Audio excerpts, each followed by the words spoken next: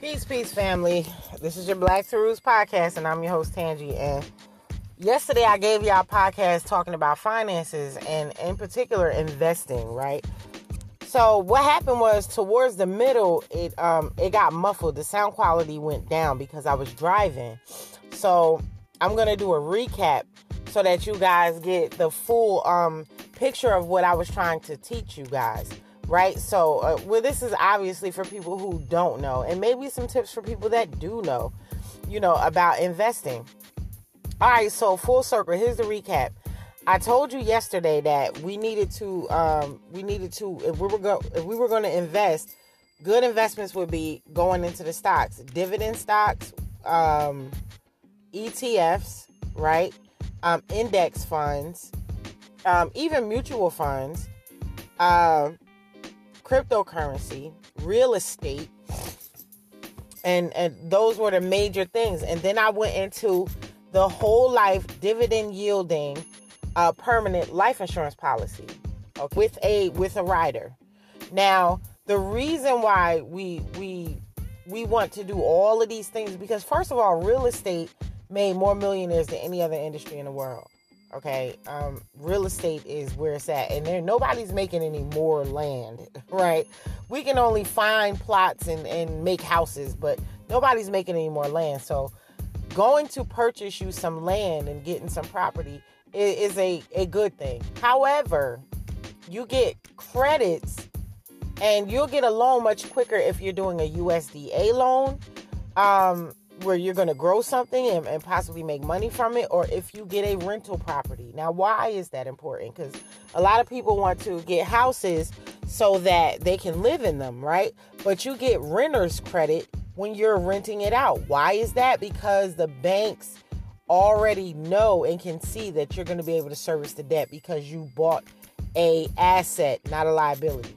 All right. So food for thought. Anybody who buys a house to live in and they're not buying that house flat out, it is a liability. Okay? If you buy a rental property and, you're renting it out, that is an asset. Why? Why do I say that? Because an asset is what brings you money and security. A liability is when you have to put money out.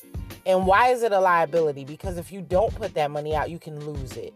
Okay, so that is a liability. An asset is going to bring you money. A liability takes money from you.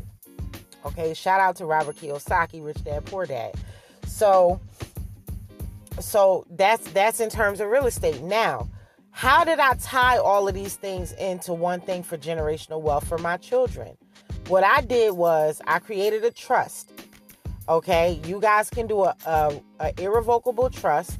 Right now, it's going to be revocable while you're alive, but it will activate as irrevocable. If you got to pay for it and have it done properly. But you create you an irrevocable trust, and then you go get it notarized. You do everything that you have to do. Make sure that, your corporate documents can't be pierced by the government or whatever have you, right? Because you don't want to end up in probate. And everything that you do, your trust should be the beneficiary of it. Why is that important? Because if any one of my children, God forbid, decide that they want to grow up and be an armed bank robber and be a jailbird or whatever the case may be, my money that I worked hard for my great-grandchildren that don't exist yet won't get squandered. Okay? Because we don't want that. I don't want my kids to be so privileged that they run everything out, especially if they're not learning how to run and operate our family banking system. If they're not going to run it properly, remember, when you do this, you are the one that's looking towards the future. The kids are the ones benefiting from it. You understand? So they're not necessarily looking to learn everything that you know. And that means somebody has to be responsible for it when you go. If you got a child that's responsible enough, so be it. But if you don't, and I'm not saying, all of us will or won't. I'm just saying, don't put too much pressure on somebody that's really not ready to handle generational finance, because it will hurt more if your kids screw it up than if you have somebody professional taking care of it. So be mindful, when you're creating your documents and who you're appointing as trustees.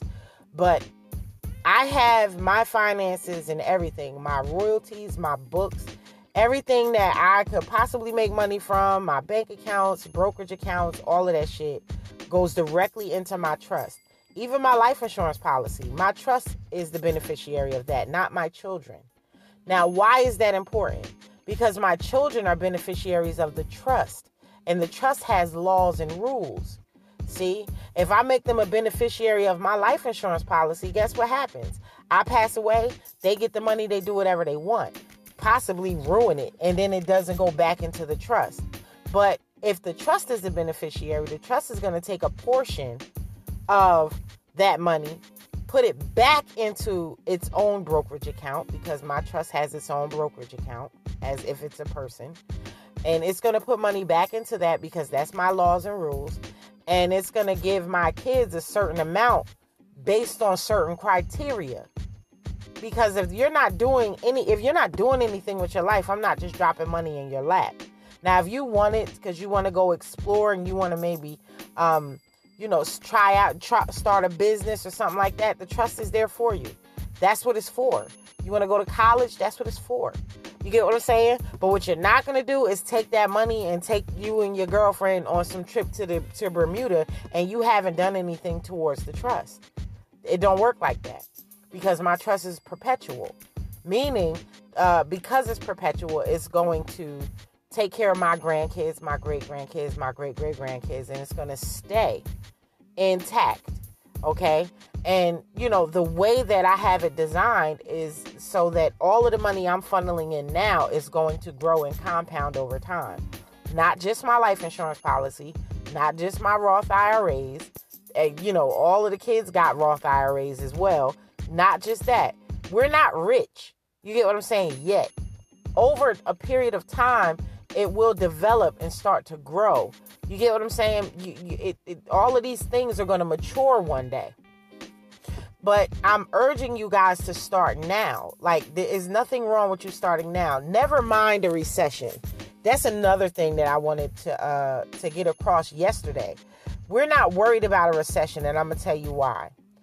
The globe is not concerned about a recession. It is the United States who is concerned about a recession. Not that we're not here and we don't have any love. All I'm saying is you can invest in international stocks. You do not have to deal with the crashes and everything that's going on over here, because other countries are flourishing right now. If Dubai or whoever does not want to send oil over here, guess what? It doesn't mean that they're broke. You see what I'm saying? It doesn't mean that they're broke. So we can invest in international stocks. The thing that you have to deal with, though, is their fees, their international trade fees. So, like, for example, I have some gold, overseas, and the fee is $50. So and you can buy fractional shares. So if I buy $5, I got to pay $55 in order to get that $5 worth of shares, because the fee is $50. That's kind of high.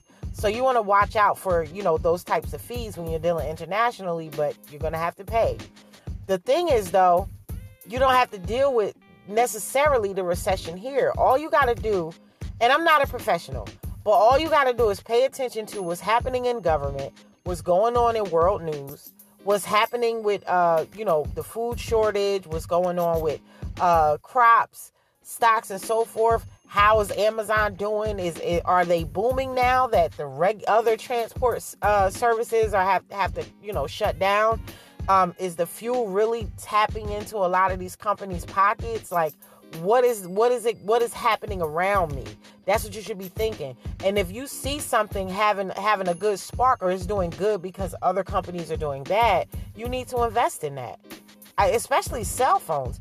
Cell phones right now are at an all-time high in stocks. And I say that because with all of the mess that's going on in our economy, people are trying to get in contact with one another all the time. Like, there's really an all-time high on phones. Nobody is not paying their cell phone bills. People want to stay in contact. People are afraid by and large. Now, some of us are not. because when you prepare, you prepare to relieve yourself of fear, right? So some people are prepared, but some people just are not, and some people still don't realize that there's something happening here. So invest in cell phones. Whatever cell phone you got, invest in it, right? If you got an Apple phone, invest in Apple. You got a Motorola, invest in Motorola, whatever the case may be. You know that you got Dominion Energy, invest in Dominion Energy. If you got a General Motors car, an Envoy or something, invest. If you got a Honda, invest in Honda. Invest in things that are being used right now, because they're not going anywhere. ExxonMobil, Shell gas station, these places are not going anywhere. In fact, most of the fuel companies have gone up. So if you would have invested like a year ago, you would have had plenty money to rest on for the rest of the summer, okay? So that's what I wanted to come back and tell you guys a little more clearer, because it was kind of like muffled. Well, not even kind of. It was muffled really, really bad. And I just thought it was unfair that you guys didn't get to hear the other stuff. Because I listened to it like 3 times to try to see, like, maybe if it's my speakers. But no, it was way too muffled. And it's annoying. After a while, I just cut it off. So I know most of y'all did. But this is the information with investing. So hopefully you learned something. I'll just do another recap. Okay, I'm just going to say, what the stocks are so we can know what we're talking about here. Index funds are, if you invest in an index fund, you're paying like $1,000 and up in order to get a share of an index fund. Why is that? Because they hold like 900 companies at a time inside of that index fund. So, and some of them give dividends, some of them don't, whatever the case may be. It's a well-rounded portfolio in that index fund. You can do REITs. You can do, that's real estate investments. You can do sectors, all of that. You can get all of that, the whole total stock market in one index fund. So that's why the stakes are a little bit higher. You can do $1,000 for a share, or you can do $5,000 if you want it. And you can just let that portfolio just sit for 5 to 10 years and rest and mature on its own. ETFs are a smaller version of the index funds. Now, why is that? Because an ETF will hold maybe 30, right? 30 or more of a sector or of a total stock market. Not 900, but 30. So they're a lot cheaper to get in instead of getting an index fund. An index fund holds like 900, so you're going to pay like $1,000. ETF holds like 30, so you're going to pay maybe 100, up to, a couple $100 for an ETF. A dividend stock is a stock that pays you a percentage every quarter or every year in dividends, and that's the companies thank you for believing in them, whatever the case may be. That's for their profits that they made. They give you a small percentage. I've seen percentages as high as 3.8, 1.99. I've seen quite a few high percentages with dividends, but you got to be careful with those because sometimes they're overinflated with whoever's reporting. And then there's your growth stocks. So we talked about those, and then we talked about cryptocurrencies.